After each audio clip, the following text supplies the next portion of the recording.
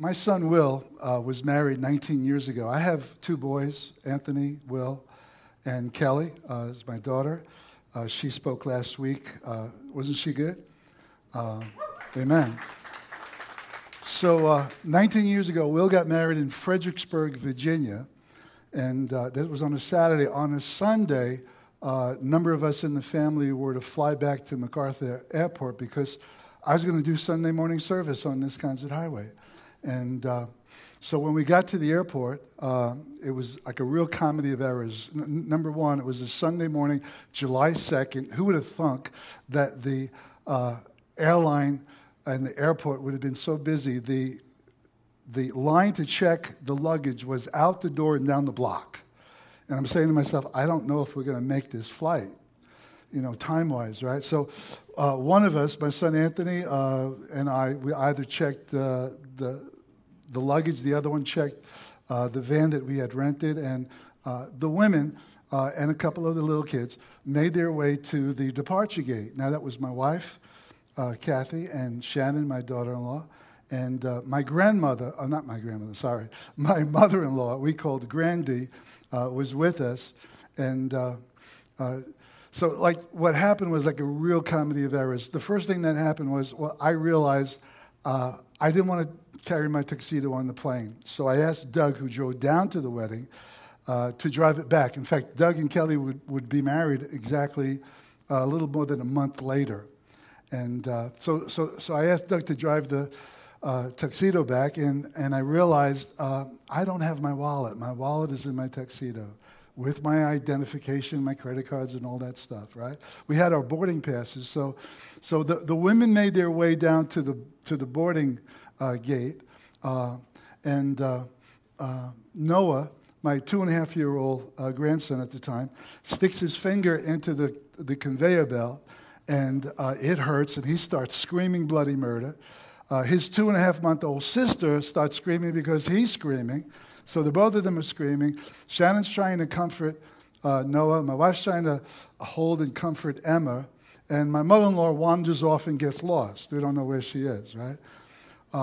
So the question is, are we going to make this flight? So actually, we're getting really close to boarding time, and right really seriously, before the plane doors were closed, my wife is standing out there. She's talking with the airline agent, and she's waving Anthony and I to come running. So for the last eighth of a mile, we run our way to the plane. Now, the amazing thing is, I don't have ID, but my wife amazingly convinces the airline representative to let me on the plane because I have to do Sunday morning service. I'm a pastor, and the church is expecting me. And so they let me on the plane. Now this was 1 year before 9/11. You got to know that with today's security protocols, there is no way they would have let me on that plane. So what I want you to know is that identity, ever since 9/11, really, truly, identity has never been more important. So when Jesus, the Messiah, shows up, the long-awaited Messiah shows up, there's not too many people that were really thinking that he was, in fact, the Messiah. But Jesus had an absolute picture of himself drawn with remarkable accuracy from hundreds of years of what we call Old Testament scriptures. And those Old Testament prophecies that speak about his life, his death, his resurrection, his ministry, were almost like, if you will, his photo ID, that Jesus really is who he said he is. See, Jesus came in fulfillment of 340 specific prophecies.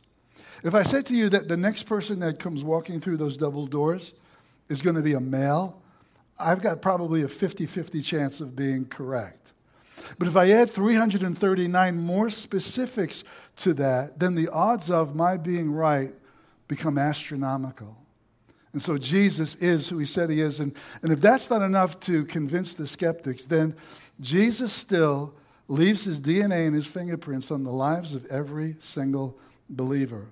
In all of human history, no one's identity has been more important than that of Jesus Christ.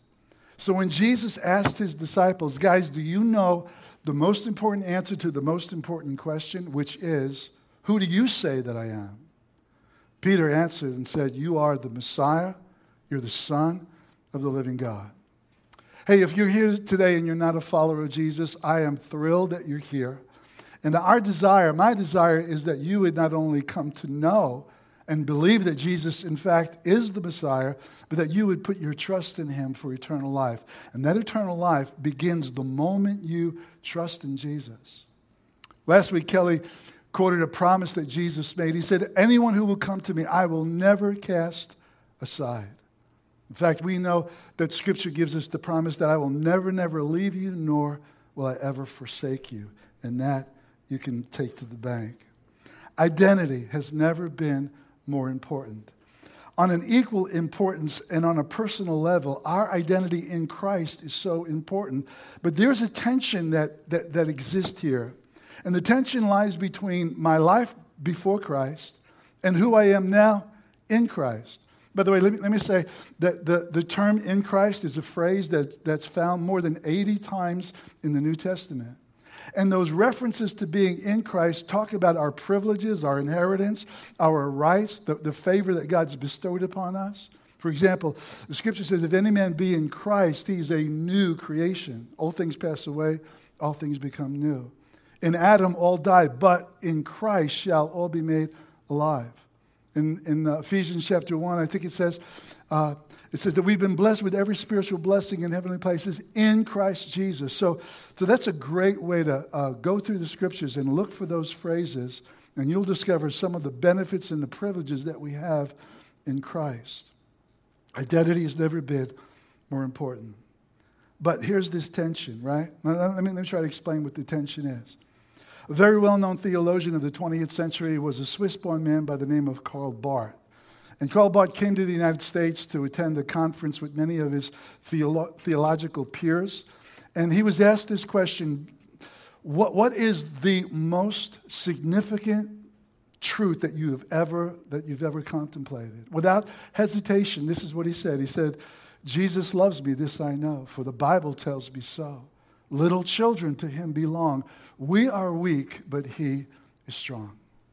There is no more profound truth in all of the Word of God than the revelation of his unconditional, eternal, everlasting love. Everlasting means no beginning, no end to the love that he has for his own.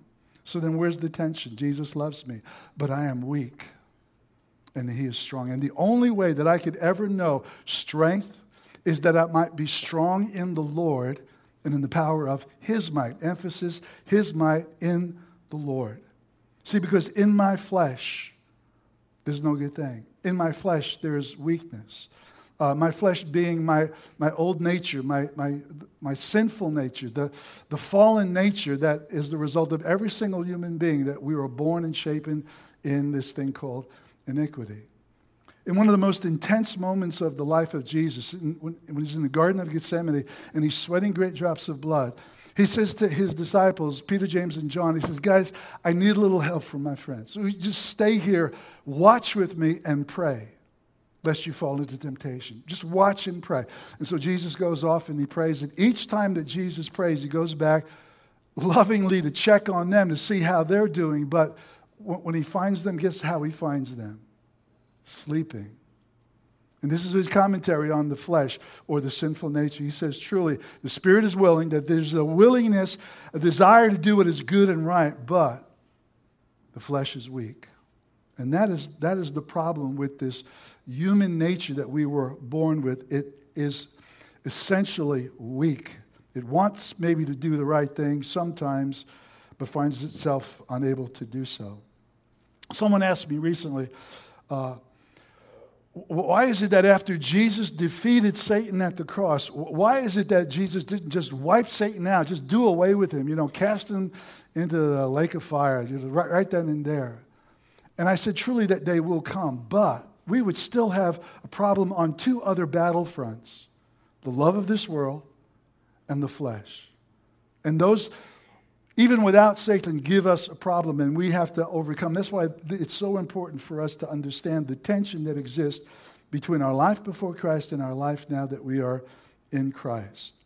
The man who wrote one of the most beloved hymns of all time, Amazing Grace, John Newton, said this in his latter days. He says, although my memory is fading, I remember two things very clearly. I am a great sinner, and Christ is a great Savior. I am a great sinner, and Christ is a great Savior. John had a keen awareness of who he was and who Jesus was. He said this in that same context, I am not what I ought to be. I'm not what I want to be. And I'm not what I hope to be, but still, I am not what I once was.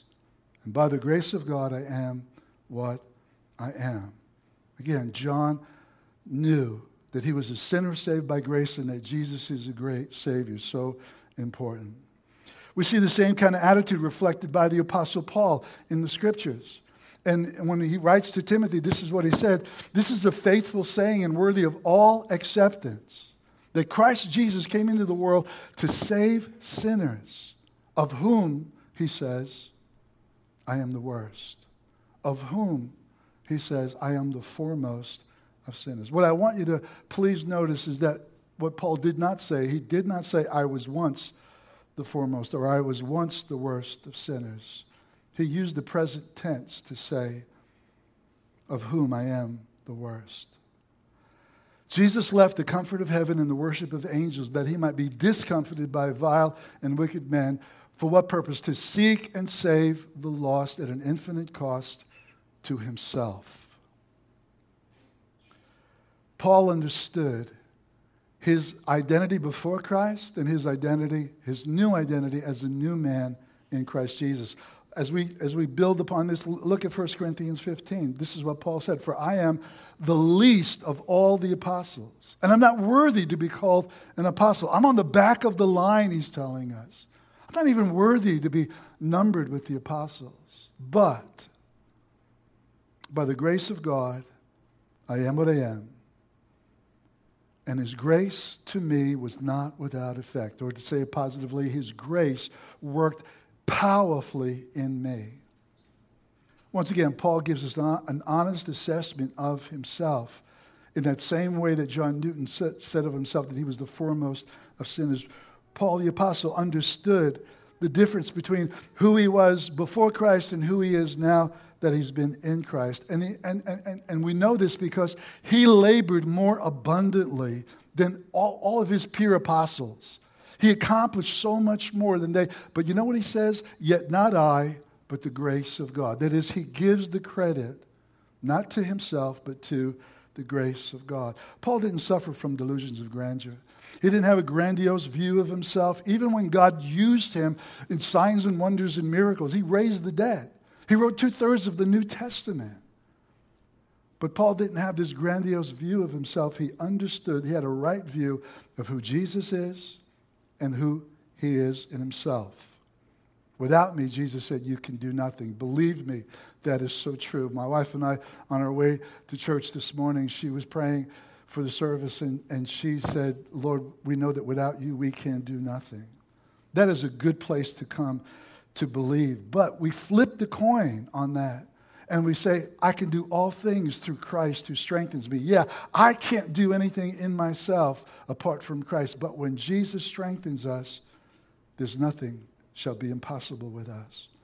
Remembering who we are is just as important as remembering of who we are in Christ. Remembering of what we once were is so important. Just as important as remembering who we are in Christ.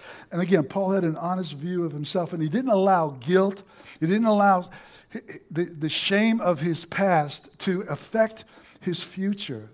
And we see the zeal that Paul had. You know, they dragged him outside of one city and they left him for dead. And Paul gets back up and he goes right back into that same city where he had been almost beaten to death. And some even project that maybe he did die for a little while and God raised him back up. He had tremendous zeal. Kind of reminds me of the Spanish explorer Cortez. 27 years after Columbus's discovery, he lands in what is now called Veracruz, Mexico. And two other expeditions had failed to accomplish a settlement in that same vicinity. But he was so determined, he was so zealous to establish land for king and country that he did this. He gave orders that his fleet of 11 ships be burnt to the ground. That is commitment. There's no retreat. There's no failure. It's unacceptable. We hear that same attitude in the Apostle Paul. He said, forgetting those things which lie behind, I press toward the mark of the high calling of God that is in Christ Jesus. Forgetting what lies behind is not erasing your memory of the things that you did in the past. No, it's letting go of the things that you once cherished and the things that you once loved. But it's also a looking forward to a glorious future that Christ has purchased for us. See, I believe that the knowledge that you are personally, unconditionally loved by a great Savior is a key to solidifying or making secure your identity in Christ, the love of God. You know, I remember years ago, somebody said to me, "Oh, Pastor, you're going to talk about the love of God again?" And, you know, we want to know the deep things that are of God. You know, it's so basic, it's so elementary, and I tell you, it just blew my mind.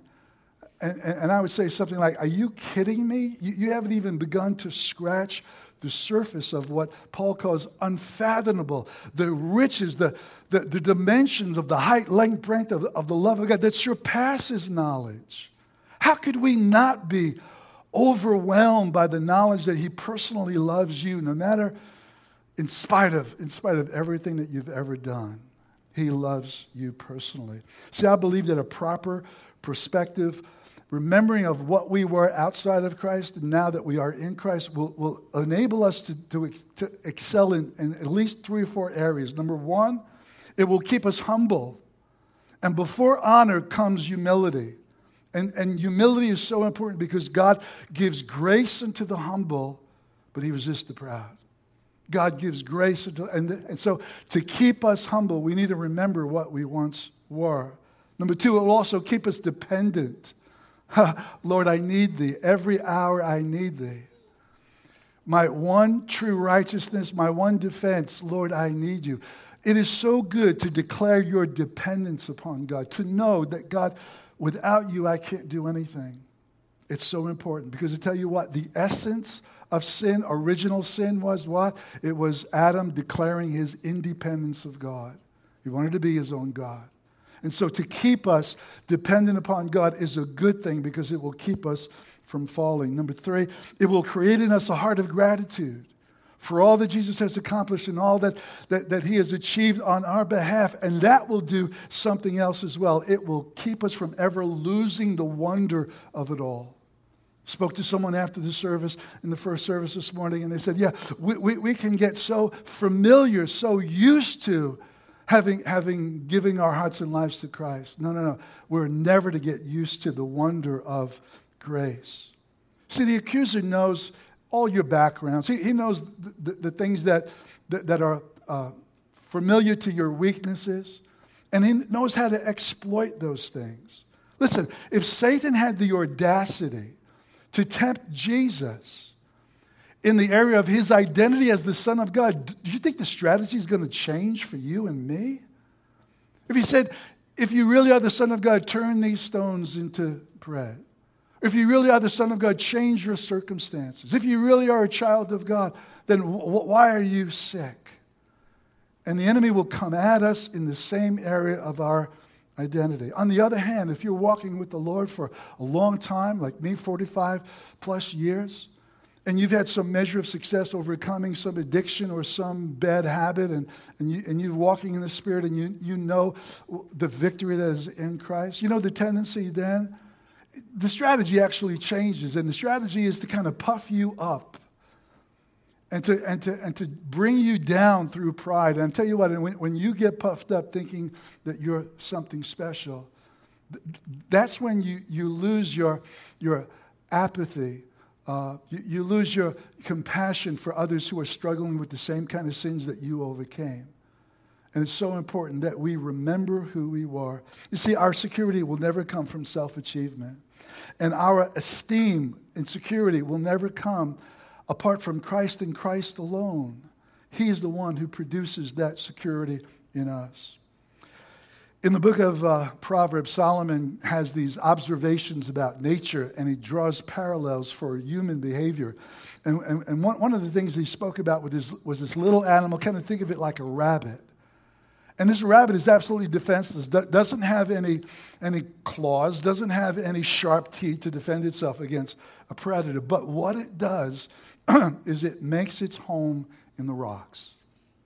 It utilizes the fortress of the rocks around him to fortify against the predators that would easily devour them. You know, in many ways, you and I are defenseless against so great a foe that wants to wipe out our identity in Christ. But the wisdom is that we make our home in Christ, that our lives have been hid with Christ in God.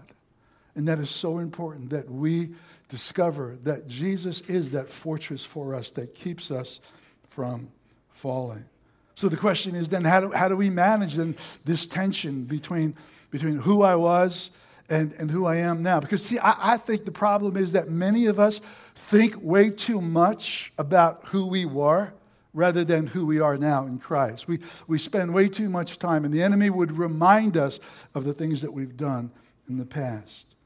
There was a small circus that traveled through Europe some years ago, and one of the small side features that it had was this cage, with a 12-foot cage with his bear. And this bear, I mean, month after month, year after year, this was this existence, and it would pace back and forth, 12 feet forward, 12 feet back again, month after month, year after year. And the public, the viewing public they were really cruel. They would throw lit cigarettes into the bear's cage. They would hide slivers of glass in food items and then toss that to the bear to eat. What a miserable existence this was. Well, finally, the circus went out of business, and they sent the bear to a nature preserve. What a contrast. It had green rolling hills. It had a water stream in it. It had fresh air. But you know, the difficulty was even trying to coax the bear out of the cage. It had been so beaten down and so conditioned by that 12-feet cage. The cage is now gone. Here's the real tragedy. The cage is gone. But the bear continued to walk 12 feet forward, 12 feet back again. 12 feet, 12 feet. It's as if it couldn't see the green hills. It couldn't see the water stream. It couldn't enjoy the newly found freedom that it had. And you know what? The application is really kind of simple. It's like, unfortunately, some people, they can't enjoy the newly found freedom that they have because they received Christ, they received the gospel, but when temptation comes, even their own flesh rises up in them, and they want to do good, but they find out that when they want to do good, evil is present with them. That's what the Apostle Paul said in Romans chapter 7. And there's this frustration there between my old nature, my old man, and my new man, and they fall. And they begin to think, well, maybe grace isn't working for me. Maybe it works for somebody else, but it doesn't work for me. Maybe, just maybe, their identity now becomes wiped away. And they no longer trust that they are in Christ. And as a result of that, they can't enjoy the newly found freedom that Christ has purchased for them. This is why this is really so important. There are two things that we need to do. And the good news is that you can experience transformation. You don't have to stay stuck in the past. You don't have to live with the memories of the past. I mean, know that they're there, but don't be controlled by them. This is why Paul writes two things. One is negative and the other is positive. In Romans chapter 12, he says, do not be conformed to this world. And when we talk about the world, we're not talking about the earth. We're talking about the world system that is anti-God and anti-Christ, that doesn't have the values of God, doesn't have the priorities of God, who are basically living to satisfy the flesh. And that's the world. And the Scripture tells us to love not the world, neither the things that are of the world.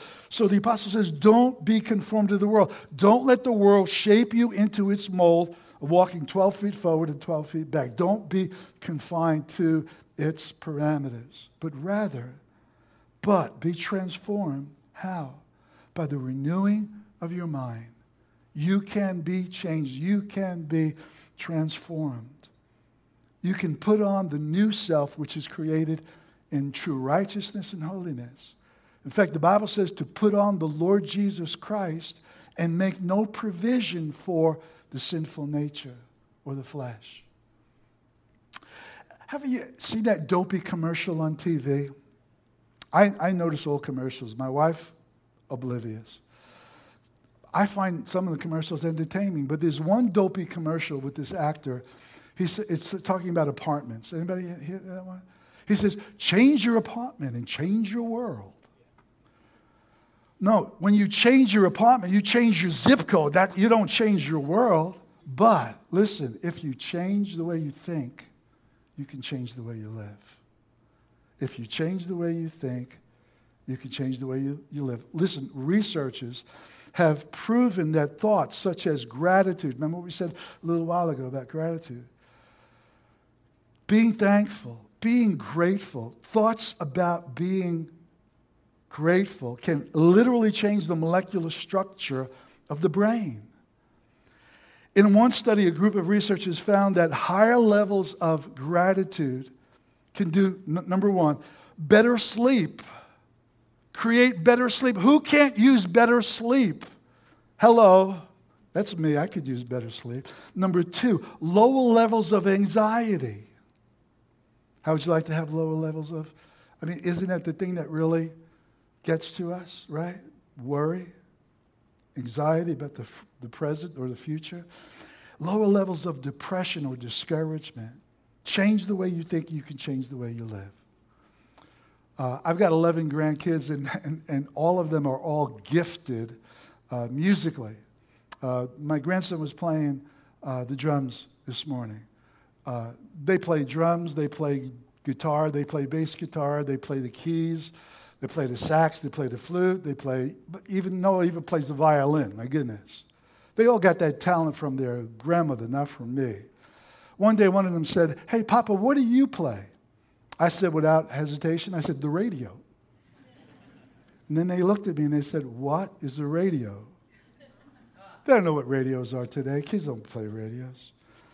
I tell you what, my brain has never been trained to play an instrument. It's the brain that tells the fingers what to do. The talent isn't in the fingers. The talent is in the mind.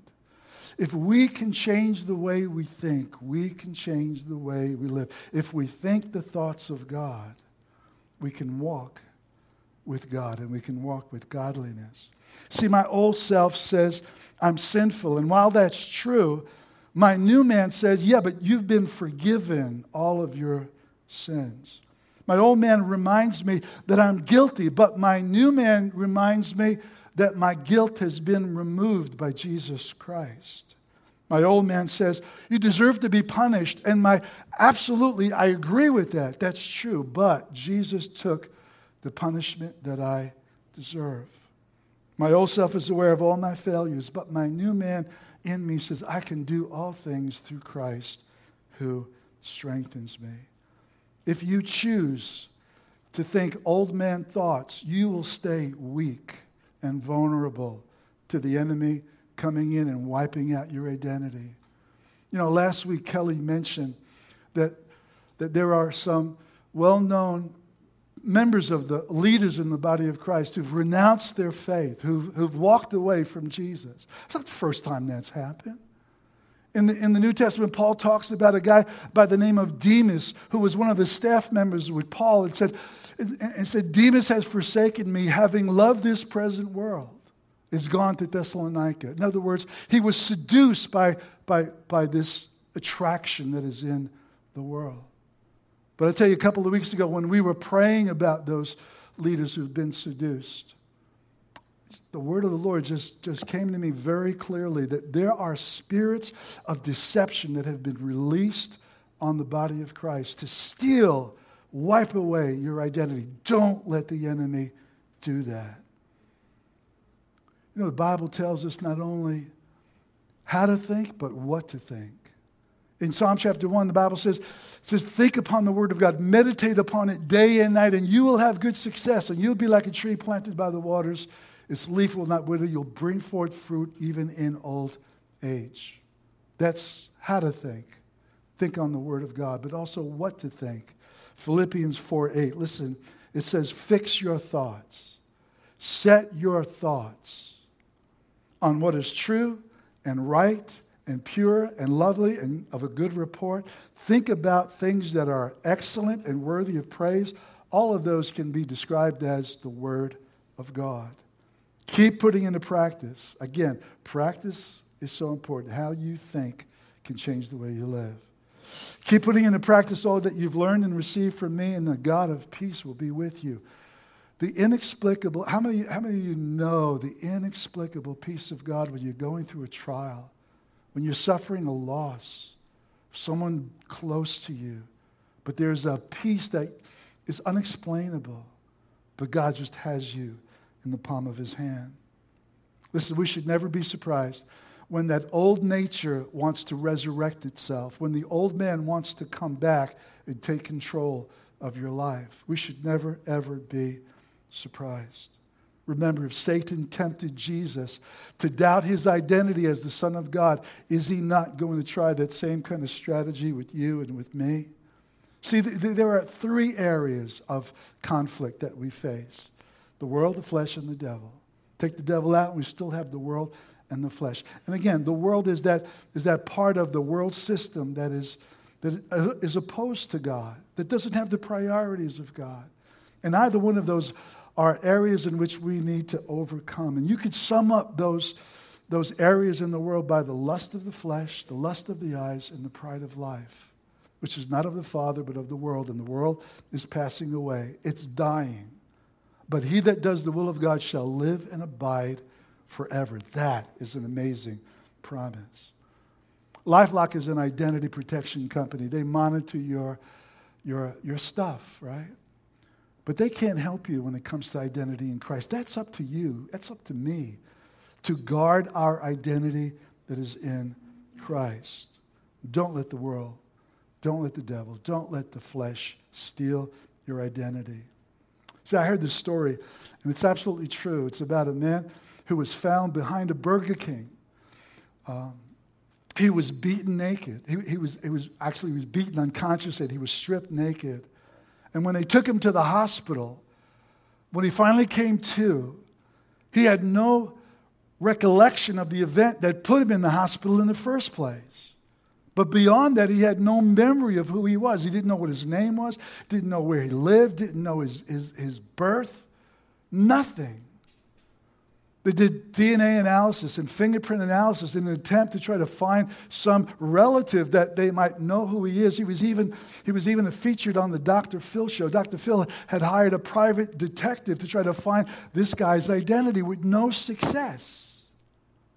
Imagine, one day, here you are, you have a past, you have a present, you have a hope for a future, and then something traumatic takes place in your life, and then suddenly your identity is wiped out.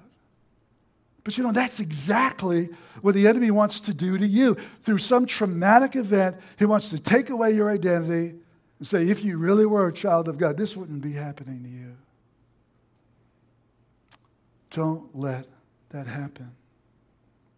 But I want you to know this. If you are in Christ, if you've received and put your trust in Jesus, then I want you to know this, that without your permission, Jesus assumed your identity. He stepped into your personal account between you and God. In fact, he took control of your account, not as a thief to steal from it, but as the wonderful Savior that he is, to pay what you owed in full, to pay your debt in full. And now God requires that you do just two things simply. Number one, that you would acknowledge you owed a debt that you could not pay. And that Jesus paid a debt he didn't owe. And when you place your trust in that exchange that takes place, you stand in his achievements and his accomplishments. For by grace are you saved through faith, that not of yourself, it is the gift of God. I want to kind of close with this quote, and I'll just kind of wrap things up. It's from Jerry Bridges, and I love this quote. He says, we must place our reliance, our trust, our faith entirely on the perfect obedience and the sin-bearing death of Christ as the sole basis of our standing before God. In other words, Christ and Him alone, nothing added to it. Only Jesus. On our best days, as well as on our worst days. What's the implication of that? The implication is that I need Jesus. Every hour I need Jesus on my best days as well as on my worst days. In fact, I think I need Him more on my best days because we all have a tendency of forgetting just how lost we were, especially the longer we walk with Christ. We have a tendency of forgetting the pit from which He rescued us. Identity is so important. In my flesh, there dwells no good thing. In your flesh, there dwells no good thing. So what's God to do then with the flesh? Well, let me tell you what He doesn't do. He doesn't renovate it. He doesn't renew it. He doesn't refurbish it. He doesn't educate it. There's only one remedy for the flesh. Anybody know what that is? He crucifies the flesh. God sending His Son in the likeness of sinful flesh, in the likeness because Jesus did not sin, in the likeness of sinful flesh, and because of sin, condemned sin. Jesus bore our iniquity. On the tree, by His bleeding stripes, we are healed. See, Jesus took our identity so that we could take His identity. This is the great exchange. We give Him our sin, guilt, our shame. He gives us the covering of His righteousness. We give Him our condemnation. He gives us the hope of eternal life. That's a pretty good deal. You have to be out of your mind not to accept that deal. Jesus took our identity so that we could take His. In a couple of minutes, we're going to close with a song I absolutely love. It's called Living Hope. Here's one of the lines. It says, "The God of ages stepped down from glory to wear my sin and bear my shame. The cross has spoken. I am forgiven. In fact, the cross has spoken. It is finished.